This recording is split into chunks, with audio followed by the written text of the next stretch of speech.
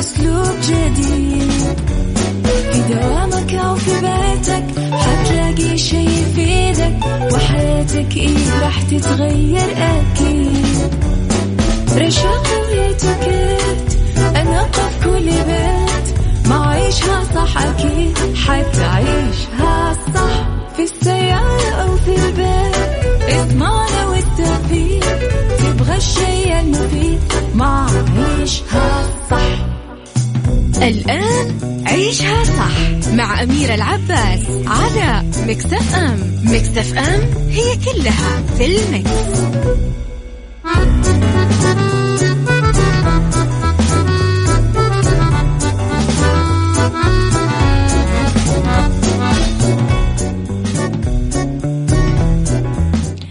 يا صباح الخير والورد والجمال والسعادة والرضا والمحبة والتوفيق والصلاح والفلاح والنجاح وكل شيء حلو يشبعكم.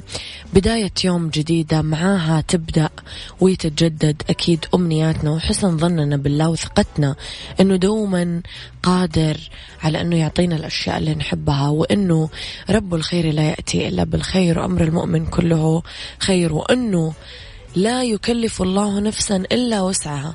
شفت كل اللي أنت تعتقد أنه أنت أخذت أكثر من البشر فيه، ليش يا ربي أنا موجوع أكثر من غيري؟ ليش كل ذا المصايب قاعدة تصير؟ ليش بس أنا اللي تجيني مشاكل؟ لا يكلف الله نفسا إلا وسعها. الله يعرف أنه طاقتك تشيل ومخبي لك الأجمل، كن واثق بذلك.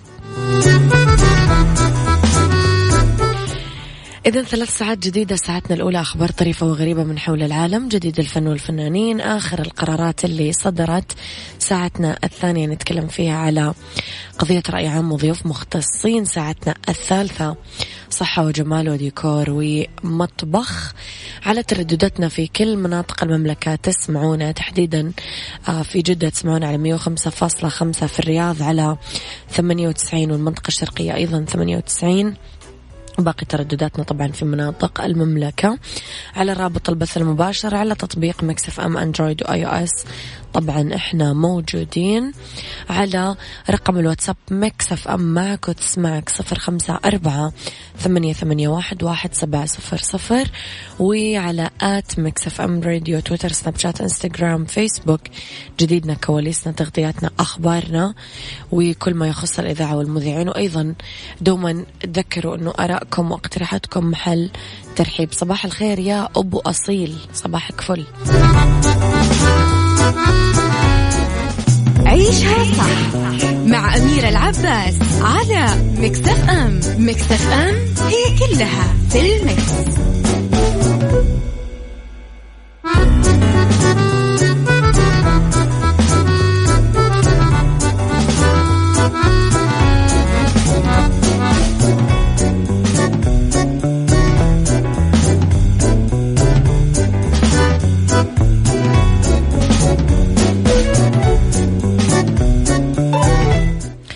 تحياتي لكم مرة جديدة. دشن أمير منطقة المدينة المنورة الأمير فيصل بن سلمان بن عبد العزيز اليوم بحضور نائب أمير المنطقة الأمير سعود بن خالد الفيصل مركز لقاحات كورونا بالمدينة المنورة، بوجود مركز نجود الطبي المجاور لمستشفى الملك فهد العام. عقب التدشين تلقى أمير المنطقة ونائبه الجرعة الأولى من لقاح كورونا إعلانا عن بدء حملة التطعيم بلقاح كورونا في المدينة المنورة، اللي سيليها خلال المرحلة القادمة التوسع في تقديم اللقاح لكافة المواطنين والمقيمين بالمنطقة ومحافظاتها. نوه الأمير فيصل بن سلمان بعد تلقي الجرعة الأولى بالجهود الكبيرة اللي أولتها حكومة خادم الحرمين للتعامل مع هذه الجائحة، واللي أسهمت في الحد من انتشار الفيروس، واللي نشوفه اليوم من انحسار طبعا ملحوظ بتوفيق من الله تعالى بعدها بالأعمال الاحترافية اللي انتهجتها الجهات المختصة في التعامل مع هذه الجائحة العالمية.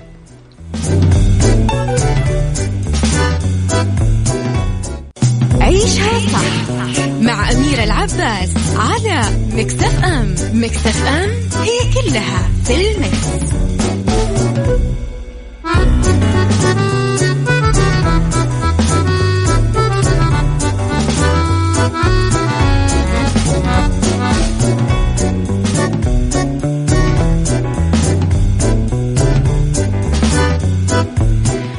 صباحكم ورد وجمال وسعادة مرة جديدة. أصبح على كل الناس الرائعة. صباح الخير يا أبو عبد الملك، صباحك زي الفل.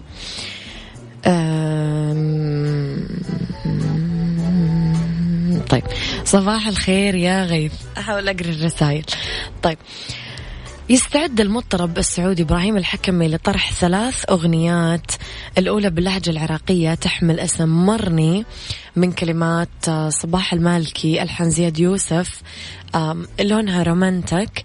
الثانية بالعراقي اسمها بالمراية من كلمات علي رياض ألحان زياد يوسف. والثالثة باللهجة الخليجية اسمها أشتاق لك من كلمات أحمد الصانع وألحان عبد الله الجاسم. مقرر أنه تطرح الأغنيات على فترات متباعدة على يوتيوب. من ناحية أخرى انتهى الحكمي مؤخرا من غناء تتر البداية لمسلسل في يوم وليلة واللي تحمل نفس الاسم من كلمات أيمن بهجت قمر ألحان وليد سعد توزيع أحمد إبراهيم. يذكر أنه المطرب السعودي إبراهيم الحكمي عنده أجندة متميزة في سوق الغناء بمصر. هموم قبلين، تتر مسلسل قبل الحلال لمحمود عبد العزيز، أغنية فدان فلوس في تتر مسلسل الطوفان للمخرج خيري بشارة، أغنية يا زين يا ولد الزين تتر بداية مسلسل نسر الصعيد طبعا للنمبر 1 محمد رمضان.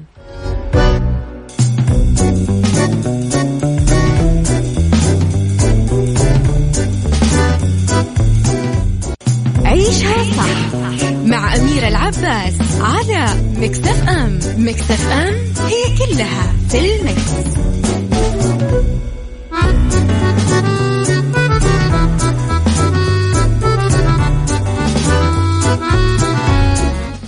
تحياتي لكم مرة جديدة. بعد ما شغل اهتمام السياح وأثار قلق الزوار ببالي الإندونيسية، أصبح سلوك قردة المكاك في أنهم يسرقون مقتنيات الناس موضوع لبحث جديد نشرته مجلة الجمعية الملكية البريطانية للعلوم بلندن. أفاد الباحثين أنه دراسة مجموعات من قردة المكاك لمعرفة ما إذا كنت تستخدم الأشياء المسروقة كأداة لمقايضتها بالطعام، لقيت أن سلوك هذه الأنواع اتطور بالتمييز بين المقتنيات واستهداف المسروقات حتى اللي قيمتها ثمينة.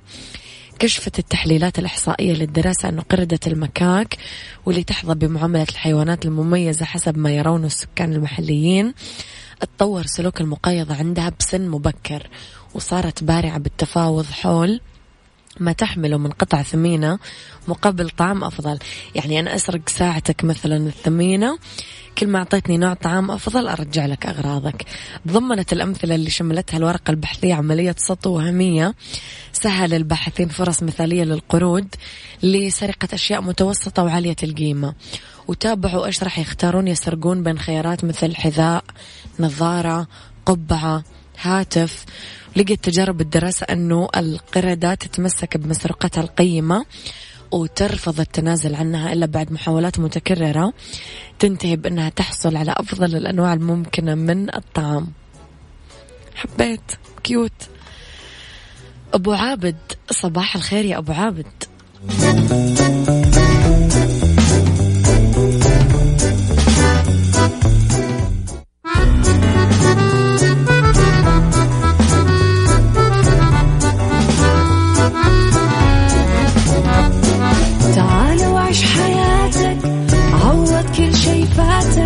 عيش أجمل حياة بأسلوب جديد، في دوامك أو في بيتك حتلاقي شي يفيدك، وحياتك إيه راح تتغير أكيد.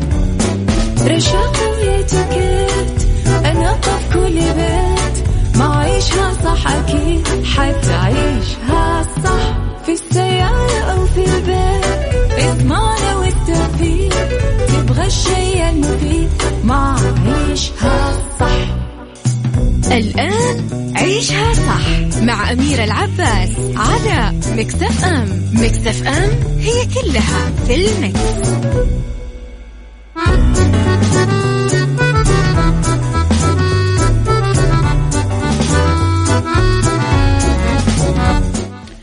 يا صباح الخير والورد والجمال والسعادة والرضا والمحبة والتوفيق وكل شيء حلو يشبهكم. تحياتي لكم وين ما كنتم، من وين ما كنتم تسمعوني. مجددا أحييكم طبعا من وراء المايكرو كنترول. أنا أميرة العباس. ساعتنا الثانية تبتدي واللي فيها اختلاف الرأي طبعا لا يفسد للود قضية، لولا اختلاف الأذواق لبارة السلع. توضع مواضيعنا يوميا على الطاولة بعيوبها ومزاياها، سلبياتها وإيجابياتها، سيئاتها وحسناتها. تكونون أنتم الحكم الأول والأخير بالموضوع، وبنهاية الحلقة نحاول أننا نصل لحل العقدة ولمربط الفرس. اليوم أنا وياكم نتكلم عن خندق الخذلان. الخذلان الشعور المرير اللي يترك وراه دايما ألم جوانا، وللأسف حتى مع الوقت تبقى رواسبه مدفونة وبعمق جوانا، تعيق علاقاتنا، تعيق تقدمنا، تمنع ثقتنا بأنفسنا، تمنع ثقتنا بالآخرين. مين مننا ما مر بتجربة فيها خذلان بحياته؟ كم مننا قفل بابه بوجه الحياة بسبب الخذلان وخيبات الأمل؟ سؤالي لك، لماذا نصاب بمشاعر وألم الخذلان؟ هل الأطراف الأخرى هم السبب ولا المواقف والزمن؟ قولي رأيك على 0548811700. وعلى طاري الخذلان نسمع وليد الشامي صدمة عمر. هلا هلا هلا يا حيه. عيشها صح مع أميرة العباس على مكسف أم. مكسف أم هي كلها في المكس.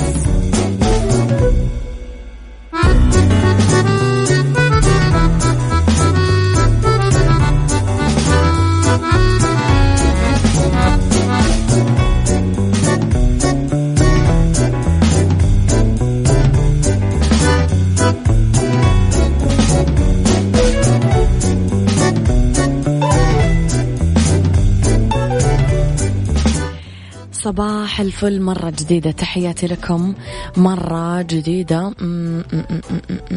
طيب خلينا نشوف رأي أبو عبد الملك بموضوعنا اليوم.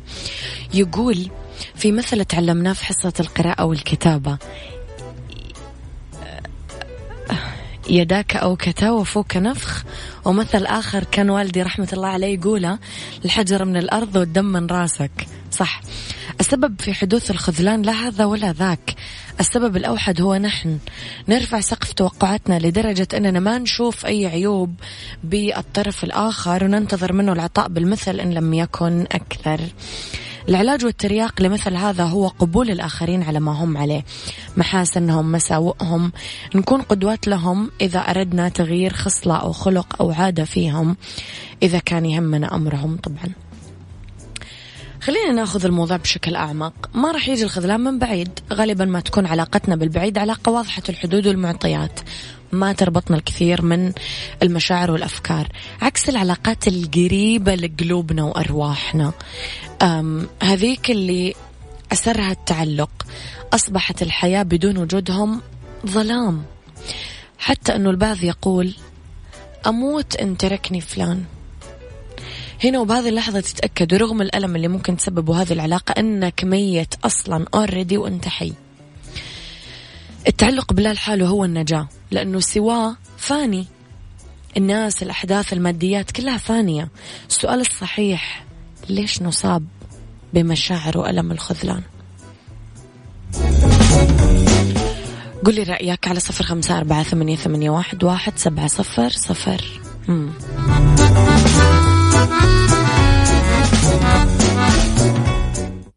عيشها صح مع أميرة العباس على مكسف أم. مكسف أم هي كلها في المكس.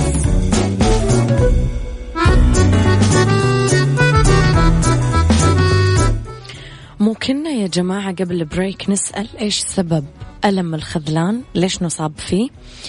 المفاجأة إحنا السبب الحقيقي لهذا الألم، وهالنتيجة القاسية إحنا سمحنا للآخرين يسيطرون فيها على أفكارنا ومشاعرنا وحتى سلوكنا. إحنا أيوة زي ما قال أبو عبد الملك، رفعنا سقف التوقعات لأبعد الحدود، أعطينا أكثر مما ينبغي، فوجد ما لا يستحق، وهنا بالضبط يكون الخذلان. الحقيقة أنه كل شيء بهذا الكون قابل للتغيير. أيوة حتى المشاعر وحتى البشر، لأنها رأس القائمة. فجأة بسبب أو بدون سبب الأسباب ترجع لصاحبها. الحياة مليئة بالتجارب اللي نتعلم منها، مو عشان نوقف ونبكي على الأطلال وأنا دور الضحية وأنا ظلموني وجرحوني وغدروني وتركوني وفعلولي وسوولي. لا، اختياراتنا وقرارنا هي الأساس. نتعلم كيف نتعامل مع علاقتنا بنفسنا أولا ثم الآخرين. فكم مننا نتألم حتى من خذلان نفسه.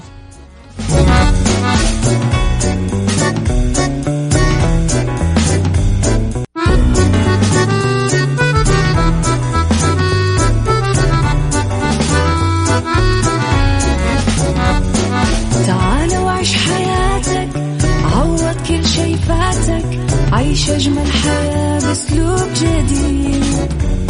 في دوامك أو في بيتك حتلاقي شي يفيدك، وحياتك إيه راح تتغير أكيد. رشاق ويتوكيت أنا قف كل بيت، ما عيشها صح أكيد حتعيشها صح. في السيارة أو في البيت اسمعنا والتوفيق، تبغى الشيء المفيد ما عيشها صح. الآن عيشها صح مع أميرة العباس على ميكس اف ام. ميكس اف ام هي كلها في الميكس.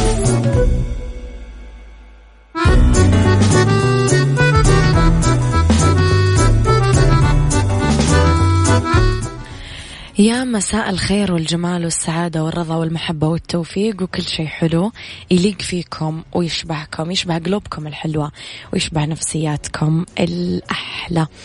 إذن تحياتي لكم في أولى ساعات المساء، آخر ساعات برنامج عيشها صح. من وراء المايك والكنترول مجددا أرحب فيكم، أنا أميرة العباس. إذن في هذه الساعة أنا وياكم اليوم نتكلم عن بالدنيا صحتك وأضرار هز الرضيع. دوها يا دوها هذه حنبطلها حضرتكم.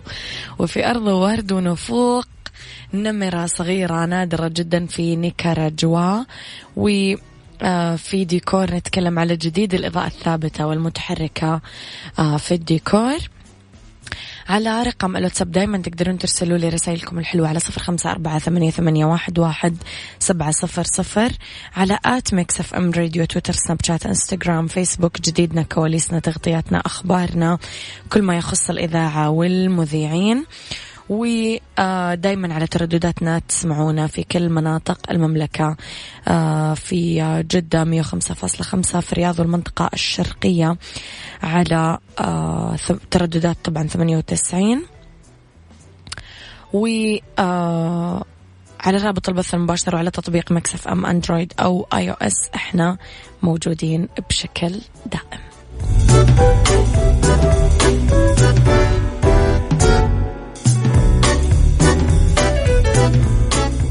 بالدنيا صحتك مع أميرة العباس في عيشها صح على ميكس اف ام. ميكس اف ام it's all in the mix.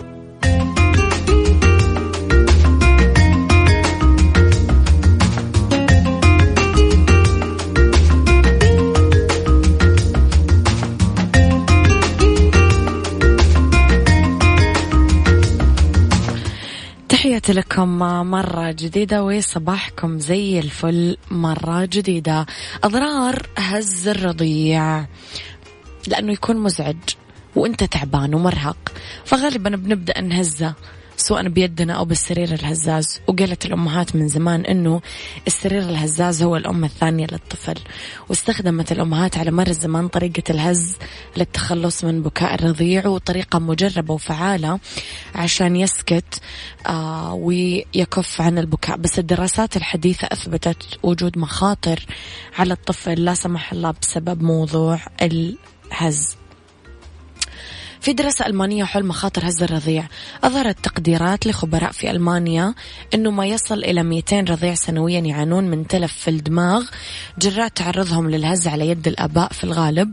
وفي الغالب أنه الآباء يفقدون سيطرتهم على أعصابهم والمربين الذكور كمان.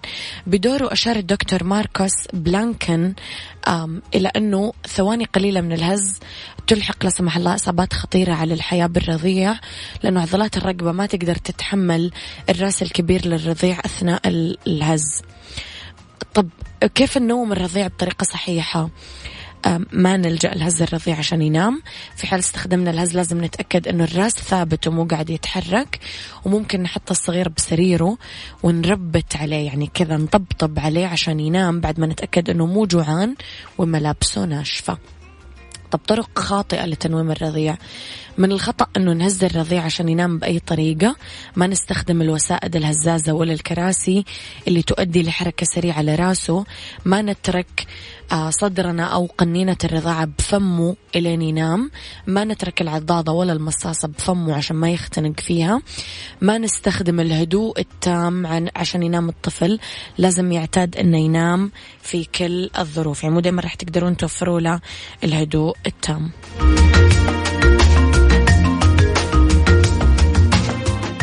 أرض وورد مع أميرة العباس في عيشها صح على ميكس اف ام. ميكس اف ام it's all in the mix.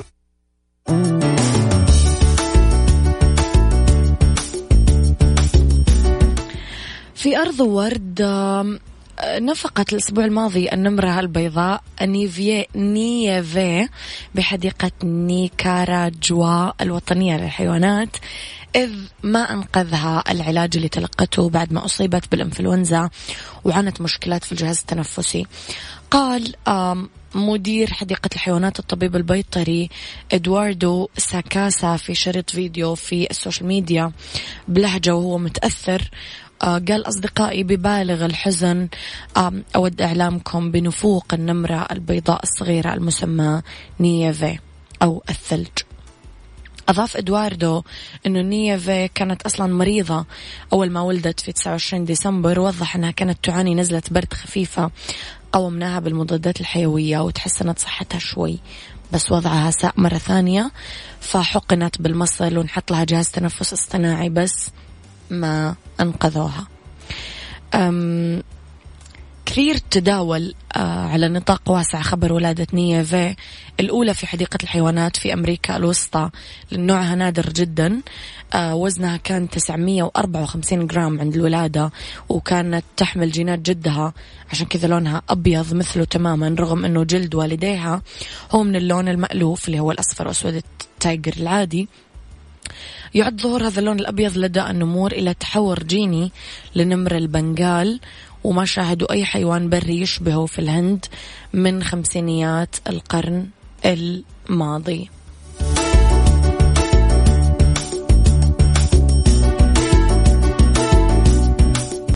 ديكور مع أميرة العباس في عيشها صح على ميكس اف ام. ميكس اف ام it's all in the mix. It's all in the mix.